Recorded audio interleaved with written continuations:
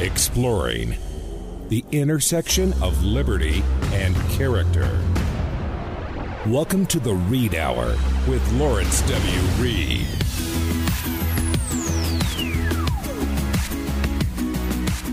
Welcome to the Read Hour on the Loving Liberty Network. This is your host, Lawrence Reed, from the Foundation for Economic Education. I recently assumed a new position there as President Emeritus after nearly 11 years as president. So for me, it's a new chapter with hopefully more time to write and to speak and to do this radio show. My producer, Brian Hyde, as is the custom, is on the line with me at this moment. And Brian, we always talk about a hero in the first block, and this one is one of my favorites. I wrote about him in my book, Real Heroes, and I think you're going to enjoy hearing about him, too. I can appreciate not only the fact that as I read the story of this man in Real Heroes, my heart was touched. But Larry, he is such a good guy that I actually had to ask for help in how to pronounce his name because he is of Polish origin, and that can be a pretty difficult language. So help our listeners with the name of this week's hero. Okay, his name was Father Jerzy Popiełuszko, Popieluszko. So, I doubt that there are many people who could repeat that spelling, but Jerzy Popiełuszko was his name. You mentioned that he was a Polish priest, and in his early years probably would not have struck a lot of people as a likely future hero. Why was that? Well, he was short, he was frail, he was rather sickly, he was introverted, he was of average intellect. And he, at an early age, decided he wanted the quiet life of a priest. So you wouldn't guess in his late teens that this was a young man who could muster the kind of courage that he ultimately did and become such a revered hero in Poland to this day. Now, as a young man growing up in Poland post-World War II, there were a lot of difficulties faced, and tell me a little bit about how he incorporated into life. What were some of the challenges that he faced as he grew up? When the Soviets invaded Poland in 1945, late in the World War II, that began the dark several decades of Poland as a communist country. So Father Popiełuszko grew up in a communist country, but as a young man, he understood the importance of freedom. When he was drafted into the Polish military, his studies at seminary were interrupted for a brief time, and there he saw firsthand the brutality of a communist atheist regime. There were many priests in the Polish military, and they suffered for their Christian faith. I guess that would have been pretty common then. To openly practice religion essentially was putting a target on your back. Absolutely. The communist regime segregated seminary students within the military, so they'd be apart from the other young military people. And that was intended to diminish their influence within the military. They didn't want them making Christian converts of the other soldiers. And they routinely mistreated them. They subjected them to humiliating ridicule. Popiełuszko demonstrated a remarkable resilience in spite of his being so sickly and frail at a young age. He showed some steely defiance that surprised even those who knew him best. In spite of the discrimination and the ridicule and the mistreatment at the hands of the Polish military, prayer and Bible study even were strictly prohibited. But that made little difference to Popiełuszko. He openly disdained the army's coercive atheistic indoctrination. He was obedient, but not to communist authorities. He was obedient to the God that he loved. Now, I believe in the article that you had written about him, indicated his decision to enter the priesthood was something he arrived at pretty early on in his life, right? In his late teens or something? That's right, mid-teens. I think around age 15, he was pretty well set on entering the priesthood. And he was at seminary for a year when he was forced into the military for 2 years. And to continue our discussion of the treatment that he suffered in the military, he was forced to relinquish the cross that he wore around his neck. And because he resisted the removal of that cross, he was ordered to stand all night at attention barefoot in the snow. And from that kind of frequent cruelty, he emerged from the military with his health permanently damaged, but his spirits were higher than ever. Now, as I understand it, there was another famous Polish man who burst onto the world stage in the late 1970s, and he was actually pretty closely connected to Father Jerzy. Who was that? That was Pope John Paul II. And yes, indeed, they were very close. They knew each other very well. And in time, because of Father Jerzy's resistance to the communist authorities, he became known as John Paul II's favorite priest. He personally drew great strength from the Pope, whom he knew well. And the two of them collaborated quietly and sometimes very publicly to help bring down the communist regime. With Poland under that communist rule, the Pope John Paul II coming along, being a Polish individual himself, that had to send some shivers up the spines of leaders of that communist regime. Oh, it sure did. Within a year of his being named to the papacy in September of 78, John Paul II went back to his native Poland. The communist authorities resisted that. They tried to keep the crowds small. They tried to limit his itinerary. But he very bravely stood up to them, and so did the Polish people.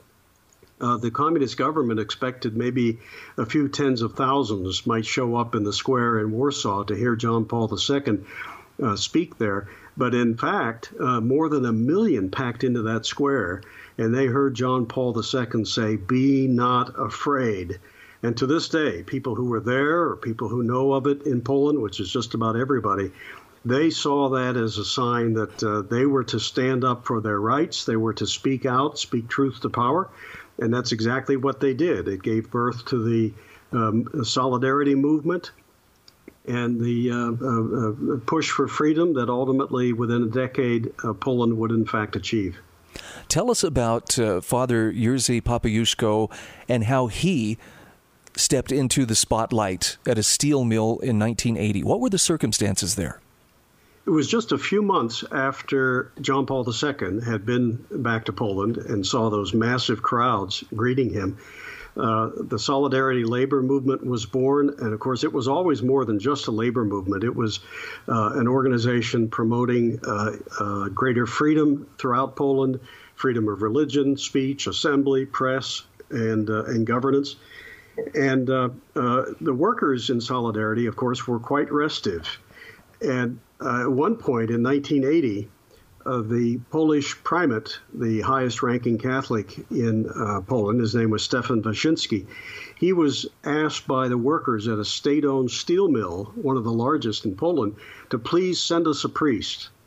Well, this would have been unprecedented, of course, for a priest to go onto the property of a state-owned steel mill and begin preaching. But Wyszyński chose young Jerzy Papajewsko, who was in his 30s, sent him into that steel mill, and from that moment on, he was known as Solidarity's favorite priest and John Paul II's favorite priest. That showed enormous courage. Tell us about the courage that it took to stand up, because the communist authorities did not take this lightly, did they? No, they began watching him. They began even on occasion planting weapons in his apartment, staging a raid and filming it and trying to smear him as an opponent of the Polish state. Of course he was, but they tried to paint him as if he was mounting some sort of a revolution. One of the things that Father Jerzy said, I think, many of the things he said deserve repeating, but this one in particular is one of my favorites. It really sums him up so well. He said, "It is not enough for a Christian to condemn evil, cowardice, lies, and the use of force, hatred, and oppression. He must at all times be a witness to and defender of justice, goodness, truth, freedom, and love. He must never tire of claiming these values as a right, both for himself and for others." Well, that just summed up Father Jerzy. He was an outspoken opponent of the communist regime for many, many years thereafter. I understand that the government imposed martial law in December of 1981. What was Father Yersey's reaction to that martial law imposition? Well, you might think he would shrink from...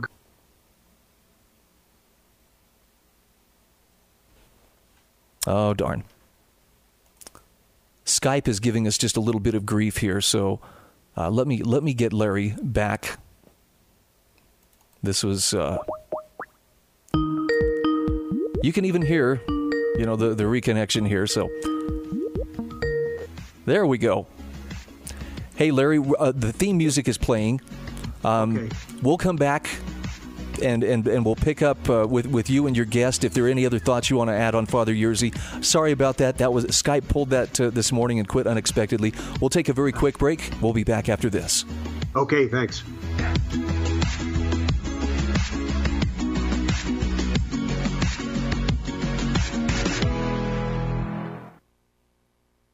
We could all use a little help stretching our food budget. So listen close, because what I'm about to share with you is one of Salt Lake City's best kept secrets.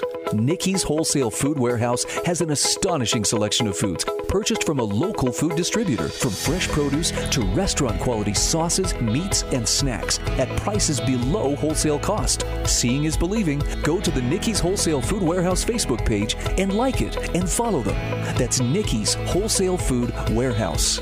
America is built and based on liberties and freedoms. Liberty HealthShare brings that to healthcare. The liberty of choosing your own doctor. The liberty of choosing your own hospital. Liberty HealthShare makes healthcare affordable to millions of Americans. Ignite your liberty. Sharing plans starting at $199 for a single, $399 for a couple, and no matter how big the family, only $529. That's $529 for the entire family. To learn how you can save, go to lightyourliberty.com. That's lightyourliberty.com. Diabetes, high blood pressure, anxiety meds, everyone's on them. If you're a 50-year-old male, maybe a bit porky, and you may even have type 2 diabetes, $1 million of term insurance may only cost you about $200 a month. Call Term Provider. Speak with Big Lou at 800-444-2013. Big Lou will find a term life policy for you even if you have type 2 diabetes, are overweight, or have high blood pressure. Term Provider has helped thousands of people like you who think they can't afford term life insurance. To buy $1 million of affordable term life for you, all you need to do is call Big Lou at 800-444-2013. Lou will make sure the scales are tipped in your favor. Call 800-444-2013. Big Lou will answer your call and work to fit you into a term life policy that you can afford. Remember, Big Lou's like you. He's on meds too. Call 800-444-2013. 800-444-2013.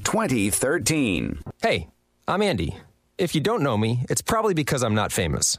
But I did start a men's grooming company called Harry's. The idea for Harry's came out of a frustrating experience I had buying razor blades. Most brands were overpriced, overdesigned, and out of touch. At Harry's, our approach is simple. Here's our secret. We make sharp, durable blades and sell them at honest prices for as low as $2 each. We care about quality so much that we do some crazy things, like buy a world-class German blade factory. Obsessing over every detail means we're confident in offering a 100% quality guarantee. Millions of guys have already made the switch to Harry's, so thank you if you're one of them. And if you're not, we hope you give us a try with this special offer. Get a Harry starter set with a 5-blade razor, weighted handle, shave gel, and a travel cover, all for just $3 plus free shipping. Just go to harrys.com and enter 3366 at checkout. That's harrys.com, code 3366.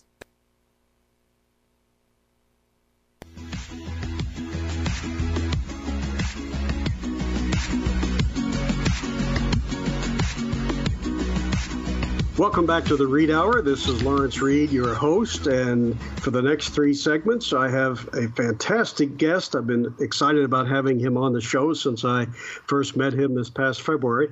His name is Rick Becker. He's a businessman and plastic surgeon and a member of the North Dakota House of Representatives, in which he has served since 2012. He's founder of the Bastiat Caucus of the North Dakota House, named for the great 19th century French economist and statesman Frederick Bastiat. Rick is known for his staunch defense of limited government and free enterprise. Welcome to the Reed Hour, Rick. Yeah, thanks a lot, Larry. I'm happy to be on. Hey, it's my pleasure. When I first heard of the Bastiat Caucus, Rick, a few months back, I was thrilled because, as you know, FEE, the Foundation for Economic Education, has been instrumental in keeping Frederick Bastiat's classic works in print and his ideas alive. Tell our listeners why you came to form the Bastiat Caucus in the North Dakota House and to name it for him. Sure. And my first term was in 2013. And I quickly realized that there was not any kind of cohesive sense of conservatism or small government ideals and principles in the legislature. And it occurred to me that what I really needed to come up with a group where we would be able to get together and talk about legislation, talk about promoting these ideals. And so I had to come up with a name, and I was trying to come up with something that would go back to more of a foundational principle type of approach rather than, tossing out Ronald Reagan, as good as he is. And so Bastiat, von Mises, we can go into some different ones, but Bastiat in particular, I think, is really, really good from a legislative standpoint, not only because he was, I guess, a legislator for a couple of years, but because he talks about some of the most basic important things, which is that whole concept of legalized plunder. The awareness, this is particularly good, that awareness of, in his parable of the broken window, the seen and the unseen. He sort of preempted Hazlitt and Sowell with the idea of, the second stage and third stage, that we need to look beyond immediate apparent effects. Yes. And then his obvious criticism of socialism, corporatism. I mean, it's hard to find a better fit for a general small government principled group of legislators than Bastiat. That's right. Among his many essays is one entitled "That Which Is Seen and That Which Is Not Seen." And that underscores the point you just made, that Bastiat was always saying, hey, don't look at only what strikes the eye or the immediate or the effects on a particular person or a few people. Look at the effects of an act or a law or a policy over the long run and all people. And you might find that those long run and all people effects are not so good, because there are a lot of things you can do that may seem to be good in the short run but can cause disaster in the long run. Absolutely, and some of those things, the reason that this protectionist type of approach, the corporatism, tariffs, things like that, is because the part that's seen, the only part that's easy to see, are the proposed benefits, and the downsides are distributed to a point that it's very difficult to appreciate them and to actually be able to pinpoint that they occurred because of whatever the policy might have been. So it's a very, very important concept to grasp for legislators. Yep. For our listeners' benefit, Rick, I want to remind them that we have on the FEE website, fee.org, a lot of things by Bastiat. I think perhaps just about everything he ever wrote, and it's all free download or free HTML. If you just go to the FEE website and type in his name, Bastiat, anybody can find a whole lot of great material. Now, you are a successful businessman and a surgeon. So what made you decide to go into politics? Well, I guess really it's a confluence of events, nationally, statewide, and in my personal life. If we go back to, say, 2008, 2009, we had the housing bubble meltdown, and we had George Bush doing his TARP and getting really involved with economic stimulus and state involvement, and then the election of Barack Obama, and then tripling down on that whole state involvement, and the rise of the Tea Party, which I was involved with right off the bat, and then the Affordable Care Act, and it goes on, and the quantitative easing. I mean, there was just no end to it. And at the same time, what was occurring in North Dakota was that we had, with the advent of fracking and high oil prices, a dramatic boom in our economy and dramatic increases in revenues. And what I saw was at the same time that the the nation was having profligate spending, so was my own state, which was allegedly a very conservative state. State spending dramatically increased in the 2009 session, the 2011 session. In North Dakota, by the way, we meet only every other year. I always tell people that means we can only do half the damage. But so those types of things were occurring. I was very alarmed at our increasing spending, that we were taking that approach rather than giving tax relief with this new onset revenue. And then in my personal life, I was going through divorce. I was looking at new opportunities. And I happened to, for whatever reason, I was open to the moment, open to the universe. And within just a day or two of each other, I was listening to Glenn Beck, and he was talking about making a difference in the world. And I listened to an excerpt from one of Steve Jobs' speeches, and he was talking about making a difference in the world. And although I was coming into the most the busiest part of my career, the most lucrative, really the opportunity arose because in 2010, with the census redistricting, I was cast into an entirely new legislative district that had no legislators. And so opportunity knocked, and so I jumped in. Hey, that reminds me of something that George Washington Plunkett once said. He was a Tammany Hall politician, not one that you or I would particularly like, but he said, I seen my opportunities and I took them. So that's what you did. Now, most people in the other 49 states, I think, do regard North Dakota as one of the more conservative, maybe even libertarian-minded states. In spite of that spending increase that you mentioned, is that still a fairly accurate description of the prevailing political sentiment up there, conservative, if not libertarian? Well, it's interesting because you have to look at the citizenry versus the elected officials. The citizenry, I think, does tend to be more conservative, more small government, more libertarian. And the problem is that the legislators, the elected officials, aren't really behaving that way. And so we've got, and we can talk about this more if you like, but the Republicans have supermajority in both houses, the governorship, every single statewide elected office, and every congressman and senator for U.S. Republicans own everything. And yet we've seen exactly what's happened, which is tremendous spending. So as an elected body, we are anything but conservative. However, that's not necessarily reflective of the people. Wow. Well, I want to come back to that, Rick, in a moment after the break.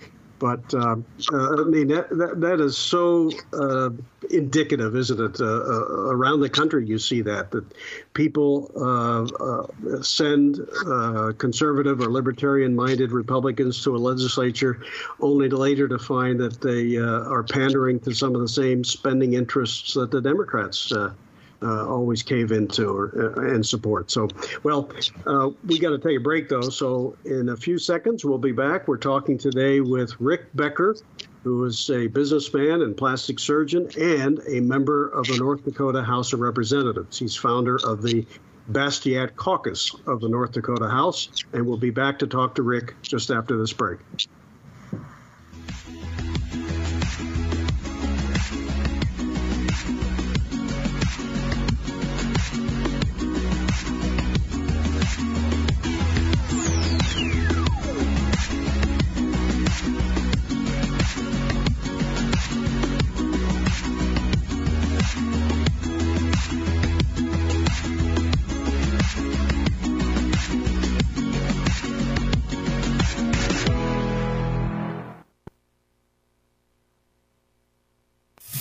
Timely, credible, thoughtful discussion without the partisan outrage. This is the Loving Liberty Radio Network. Cut through the smoke and mirrors and see current events through the lens of common sense. Think about how bad things must be at the federal level for your state politicians to say, we're going to hold a constitutional convention and rewrite the Constitution. In the end, there's only two things we need to do. One, take the time to get right with God, and just remember to be kind. The Joe Kerry Show, weekday afternoons at 12. America's built and based on liberties and freedoms. Liberty HealthShare brings that to healthcare. The liberty of choosing your own doctor, the liberty of choosing your own hospital. Liberty HealthShare makes healthcare affordable to millions of Americans. Ignite your liberty. Sharing plans starting at $199 for a single, $399 for a couple, and no matter how big the family, only $529. That's $529 for the entire family. To learn how you can save, go to lightyourliberty.com. That's lightyourliberty.com. Hey, I'm Andy. If you don't know me, it's probably because I'm not famous. But I did start a men's grooming company called Harry's. The idea for Harry's came out of a frustrating experience I had buying razor blades. Most brands were overpriced, overdesigned, and out of touch. At Harry's, our approach is simple. Here's our secret. We make sharp, durable blades and sell them at honest prices for as low as $2 each. We care about quality so much that we do some crazy things, like buy a world-class German blade factory. Obsessing over every detail means we're confident in offering a 100% quality guarantee. Millions of guys have already made the switch to Harry's, so thank you if you're one of them. And if you're not, we hope you give us a try with this special offer. Get a Harry's starter set with a 5-blade razor, weighted handle, shave gel, and a travel cover, all for just $3 plus free shipping. Just go to harrys.com and enter 3366 at checkout. That's harrys.com, code 3366. Enjoy. Peace Legal. We're a refreshingly different type of law firm.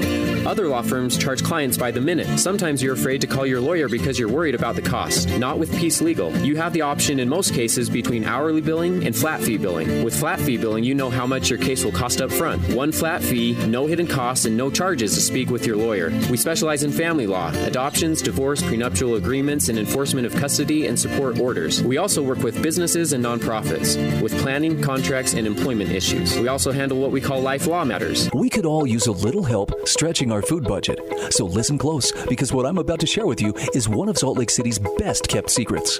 Nikki's Wholesale Food Warehouse has an astonishing selection of foods purchased from a local food distributor, from fresh produce to restaurant quality sauces, meats, and snacks at prices below wholesale cost. Seeing is believing. Go to the Nikki's Wholesale Food Warehouse Facebook page and like it and follow them. That's Nikki's Wholesale Food Warehouse.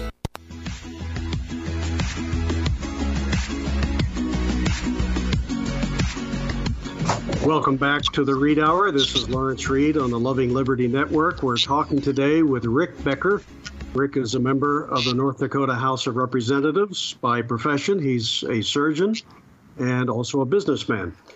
And he's from a state that is typically thought of around the country as one of the more conservative, if not libertarian-minded. But just before the break, Rick, you were telling us that that's not reflected so much in the legislature, where because of revenues stemming from the fracking revolution, North Dakota has experienced under Republican rule considerable expansion of government expenditures. How do you explain that? How do these guys get elected and reelected if the people back home want them to spend less? Well, yeah, that's the bit of a conundrum because, you know, for the most part, people want them to spend less and they'd like to see tax relief. However, there are very few citizens that will specifically denounce their legislator for bringing home money to that specific district. And so, you know, there's not as much incentive to do right by the principals as I'd like there to be. Yeah. And the problem is that the legislators we're all citizen legislators, and everyone is there to do good and to do right by their constituency. But the problem is that, by and large, not only in North Dakota, but I think across the nation, many don't come there with a clear set of principles, a clear philosophical compass. And so it's easy to kind of get away because, you know, legislators, we talk out of both sides of our mouth. We say, yes, we are opposed to corporate welfare. And then we will vote for corporate welfare saying that, well, but this isn't really corporate welfare, it's an investment. You know, we always find ways out and excuses. And it's, I think, because people don't come in well-grounded.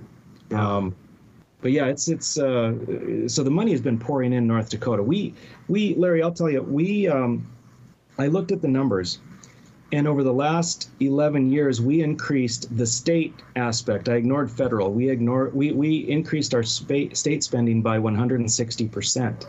Wow. And we had growth, population growth because of the oil boom, but per capita spending increased 122%. And what I pointed out is if we, from 2009, if we would have limited our increases per capita to account for population growth to only inflationary 3% year-over-year increases, we could right now eliminate all property tax, eliminate all corporate and personal income tax, and we would still have $500 million, which doesn't sound like a lot, but for North Dakota it is. We'd still have $500 million left to spend on extra stuff. Wow. Just think if you actually did that with property taxes and income taxes, North Dakota would be such a haven for growth. The whole country would be pouring into North Dakota because of the favorable climate. It would be phenomenal. We in North Dakota would see such prosperity, we wouldn't even know what to do. I mean, instead of something as bold as that, what we say is, you know what, let's give a tax break to this business if they move to North Dakota, or that business. And so there's these carve-outs, this corporatism, and it's sitting there right. North Dakota is in, I don't know if ever there's been a better opportunity that has been squandered and continues to be squandered to bring prosperity to a state than what North Dakota has had because of the oil boom. Yeah, I can imagine if you got rid of your income tax and cut or eliminated property taxes, I think that 30-degree below zero cold in February wouldn't be a deterrent to a lot of people. I might even move up there. But this problem that you've talked about, Rick, is not an uncommon one, of people saying, yeah, I want less spending except what the politicians can direct toward me. I've heard, or my area, I've heard it said that the welfare state is a situation where everybody is standing in a big circle and each of us has his hands in the next guy's pocket. How do we put a stop to that? How do we educate people so that they understand that none of this stuff is free? Well, that's really hard. I think it's got to be the biggest thing in my mind is convincing legislators that they need to act as trustees and not as delegates. That, to respect this idea of a representative republic, if you will, that we are here to represent the people and what we think is best for the state and for the district, and we're not poll takers. And it's up to us to have these principles, which is good for the entire state, or country if you're in the U.S., Congress, and the district. And that we need to rely on that, and if it doesn't work out so well, if we don't stay true to principle, then we need to then be held accountable at the time of the next election. So the biggest thing for me is that the citizenry needs to get away from, as an automatic default, re-electing incumbents. We have to somehow educate in that respect to really assess what's been going on, and then we need to help legislators understand that they actually are elected to do what they're expected as they represented themselves during campaign, and not to go back and not to be wishy-washy, not to be milquetoast, not to do the easy thing, but to do the right thing. Now, do you have term limits in North Dakota in the House and Senate? Nope, we don't. Oh, you don't? Okay. No. Now, you've made an issue of corporate welfare in your campaigns and as a member of the House. Tell our listeners why you think that is an important issue. Well, I think that there are a few things. There's so much to it. The biggest thing with corporate welfare is we can go back to what we were discussing with Bastiat and this what is seen and unseen, and the unintended consequences, and not appreciating stage 2 and 3. And I think what happens is that we have unintended consequences when we do things in the realm of corporate welfare, protectionism, subsidies, tariffs, regulations, and so forth.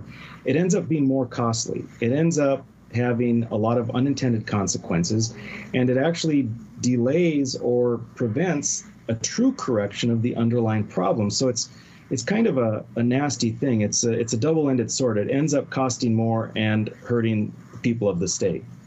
It tends to distort the economy too, doesn't it? Because those who tend to get the subsidies are the politically well-connected businesses, the larger ones, whereas the little guy, the upstart, the newcomer, the one who is just trying to get off the ground to compete with the big guy, he usually doesn't get those goodies that the big guys are getting.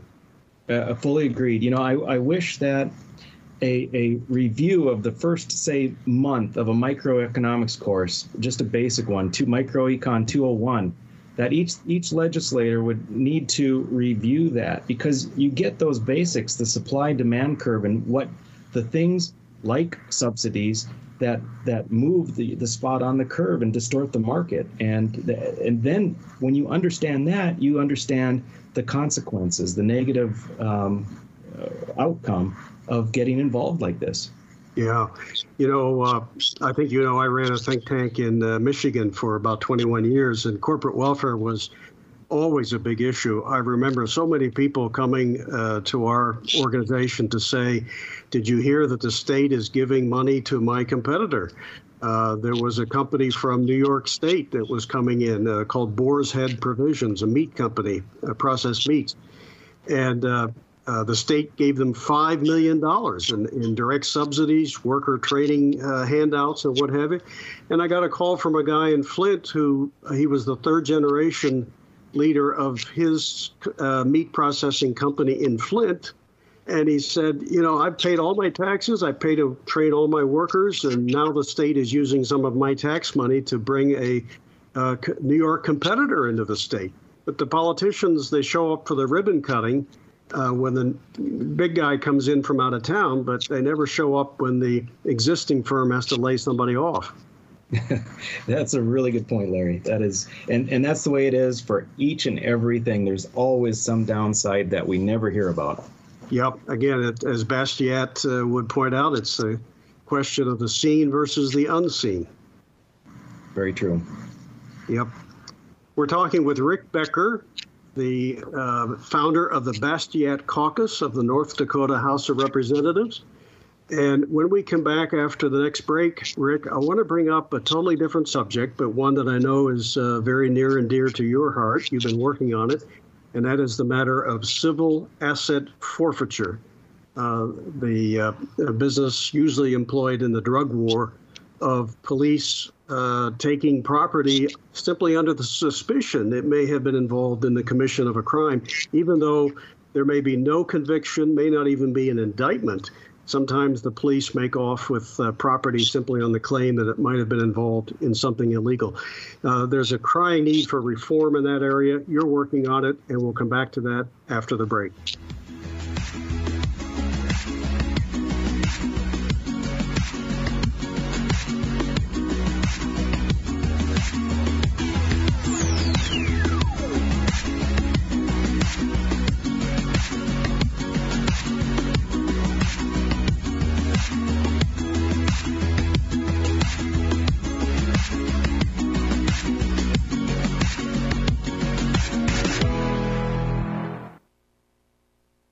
We could all use a little help stretching our food budget. So listen close, because what I'm about to share with you is one of Salt Lake City's best kept secrets. Nikki's Wholesale Food Warehouse has an astonishing selection of foods purchased from a local food distributor, from fresh produce to restaurant quality sauces, meats, and snacks at prices below wholesale cost. Seeing is believing. Go to the Nikki's Wholesale Food Warehouse Facebook page and like it and follow them. That's Nikki's Wholesale Food Warehouse. Peace Legal. We're a refreshingly different type of law firm. Other law firms charge clients by the minute. Sometimes you're afraid to call your lawyer because you're worried about the cost. Not with Peace Legal. You have the option in most cases between hourly billing and flat fee billing. With flat fee billing, you know how much your case will cost up front. One flat fee, no hidden costs, and no charges to speak with your lawyer. We specialize in family law, adoptions, divorce, prenuptial agreements, and enforcement of custody and support orders. We also work with businesses and nonprofits with planning, contracts, and employment issues. We also handle what we call life law matters. Anyone who has studied history understands liberty doesn't just happen. It requires effort on the part of every generation to understand and live its principles and practices. the Loving Liberty Radio Network has teamed up with the National Center for Constitutional Studies to bring you the tools you need to better understand and teach the ideas of liberty. Just go to lovingliberty.net and click on the Freedom Books button. From pocket constitutions to information-packed book bundles all about the founders. The information you need to perpetuate liberty is right at your fingertips. And a generous portion of each sale helps to keep Loving Liberty on the air. Build your library. Build your knowledge. Make the difference you were born to make. Go to lovingliberty.net and click on the Freedom Books button. That's lovingliberty.net and click on the Freedom Books button. And now, a quick comparison from Grasshopper. When a client calls, what do you want them to hear? Your personal voicemail? Hey, you've reached Greg's cell phone. I'm away right now, obviously. Leave a message and maybe I'll get back to you. Or something a little more buttoned up, courtesy of Grasshopper. Thanks for calling Green Landscaping. To make an appointment, dial 1. For billing, dial 2. To speak with Greg Smith, dial 3. There's no contest. Put your best voice forward with Grasshopper, the virtual phone system for small business. Try it free at grasshopper.com. America's built and based on liberties and freedoms. Liberty HealthShare brings that to healthcare. The liberty of choosing your own doctor. The liberty of choosing your own hospital. Liberty HealthShare makes healthcare affordable to millions of Americans. Ignite your liberty. Sharing plans starting at $199 for a single, $399 for a couple, and no matter how big the family, only $529. That's $529 for the entire family. To learn how you can save, go to lightyourliberty.com. That's lightyourliberty.com.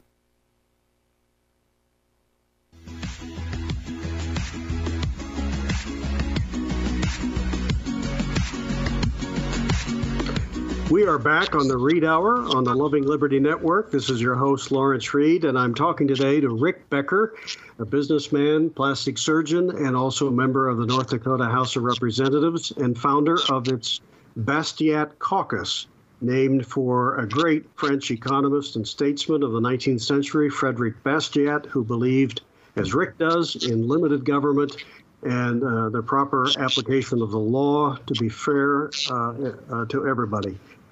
Well, that brings me to civil asset forfeiture, Rick. We introduced the topic before the last break, and that is a device that's often employed in the drug war, whereby police can seize and even keep private property, even without a conviction.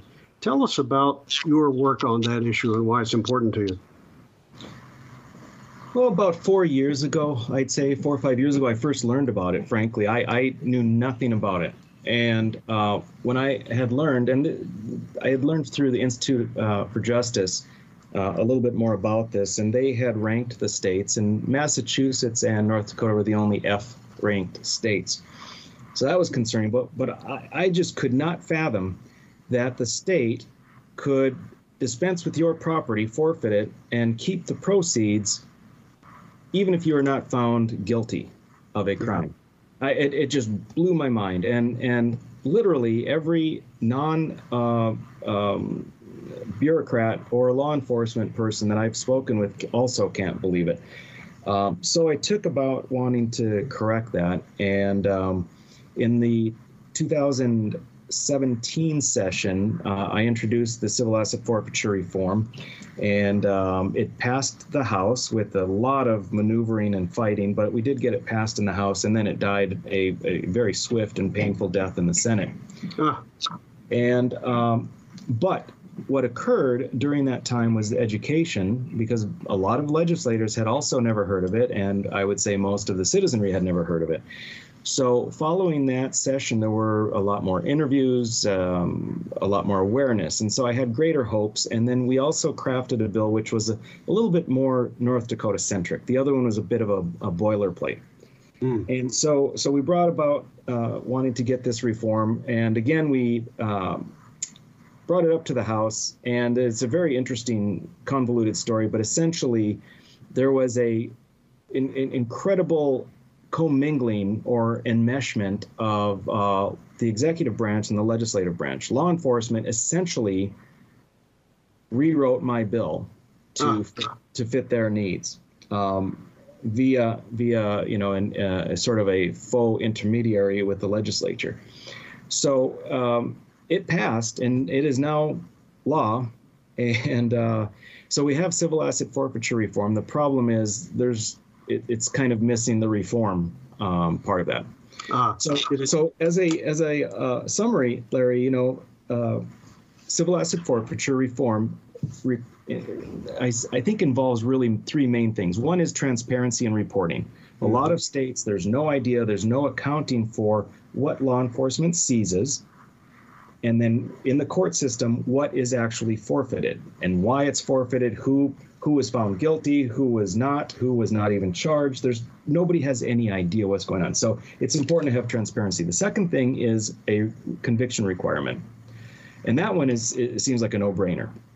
You think so? In a country like the United States, shouldn't there be a proof that you've done something before your property is taken? Absolutely. There's only a slight shade of difference between liberty and property, and perhaps no shade. But the idea that you not only don't need to be found guilty, you don't actually even need to be formally charged with a crime, and they can still forfeit your property. So a conviction requirement is the second biggie. And the third is that whatever monies do come about because of forfeiting property, they should go to a neutral fund. Yeah. Because what you don't want is a perverse incentive whereby a law enforcement agency knows that if they increase the seizures, they will therefore eventually increase the forfeitures and increase the revenue to their agency funds. And especially in times that are tight, that's a bit tempting there. So we want to get rid of that. Yeah. And this bill, my original bill included those three things very, very nicely. What came out was it's a cluster. It's frustrating. And the problem is, and I could see, it wasn't as though I was fooled, but I was certainly played. And because what happened is law enforcement was able to, through very willing, very, very willing legislators, able to manipulate and change the bill into something that really doesn't require conviction, although it sort of claims to. Mm-hmm. It has reporting, but it's more of an aggregate type report, so you can't really do anything with it. Mm-hmm. And the neutral fund is really not so neutral. It just goes back to the city or county of the seizing agency, and so they just have a one-step process to get back to it. So it's really an important thing, and it's so egregious. It's so antithetical to the idea of freedom and the importance of property rights. And in America, for goodness sake, you would think that this would be something that we wouldn't have to fight about. Yeah, I remember this issue came home to me about 20 years ago when the organization I was running at the time in Michigan did a study on asset forfeiture. And when its findings made it into the newspaper, we were getting calls from people thanking us for doing some work on this and giving us personal examples of how they'd suffered from it. One lady, I'll never forget this, Rick, she called from the Detroit area and she said, my son was driving through part of Detroit. He was pulled over by the cops. They didn't find anything. They didn't really suspect him of anything. They simply said that he was driving through a known drug area, and yet they seized his truck. And on the spot, the policeman said to the young man, "You've got three options. One, you can do nothing, and we'll decide in a matter of time what to do with your truck and get back to you. Or secondly, you can contest it." But then the same cop at the same moment told the young man that about 80% of asset forfeiture challenges are not won by the person doing the challenge. And then the third option was, he said, you can come down to the police station and for $1,300 we'll give you your truck back. I mean, talk about abuse. Yeah, absolutely. Well, good for you for working on that. Obviously, more work needs to be done, but I know that your love of freedom will make sure that you continue to come back at that. In the time we have left, Rick, I want to ask you, now that you've had a few years in politics, but yet you come from the private sector, that's where you've made your living. What is it about politics that you think seems to turn good people into not so good people? Or am I imagining that? Yeah, well, it sure seems that way. It seems like you go in as a good person in politics, the machine churns you out as something less than that. But, I've given that a fair amount of thought, Larry. I don't think it turns people any which way. I think what it does is it reveals what's underneath the surface, because and it's not as though someone is intentionally trying to misrepresent, but it's easy to pledge allegiance to various conservative ideals. And it's only when you get into the process that we find out, were those conservative ideals actually the ideals, the principles that you upheld, or did it sound good? Secondly, if you do uphold them, it has also revealed, where does that fall on a hierarchy? Is popularity and prestige more important? Is power more important? And of course, the only way to actually find that out is given the opportunity to make the decision. And so I think that what politics does is just actually reveals what's under the surface. And the problem is finding good people that are principled and that have the solid foundations. And more importantly, the lack of accountability, because the citizenry doesn't vote them out. And that's where the real problem is there's just no accountability. That's how I see it. So it's a kind of test of what you're really made of. Sooner or later, we find out the answer to that question based upon how you react to all the temptations in office, I guess. Remember, Lord Acton warned us that power corrupts and absolute power corrupts absolutely. I always like to add my own corollary to that, and that is that power tends to attract the already corrupted.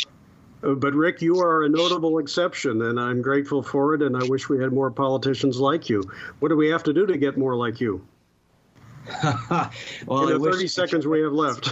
Yeah, I wish I had that answer. I think what we need to do is folks like you and I that are well founded in these principles, we have to actually go out and search for people who would be willing to step up, that hold those same principles, are willing to step up and do something to make a difference. Because there are a lot of people like us, but they've got to be able to step up and take that risk.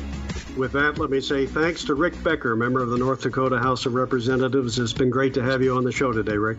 Yeah, it's really been a pleasure. Thanks, Larry. Thank you.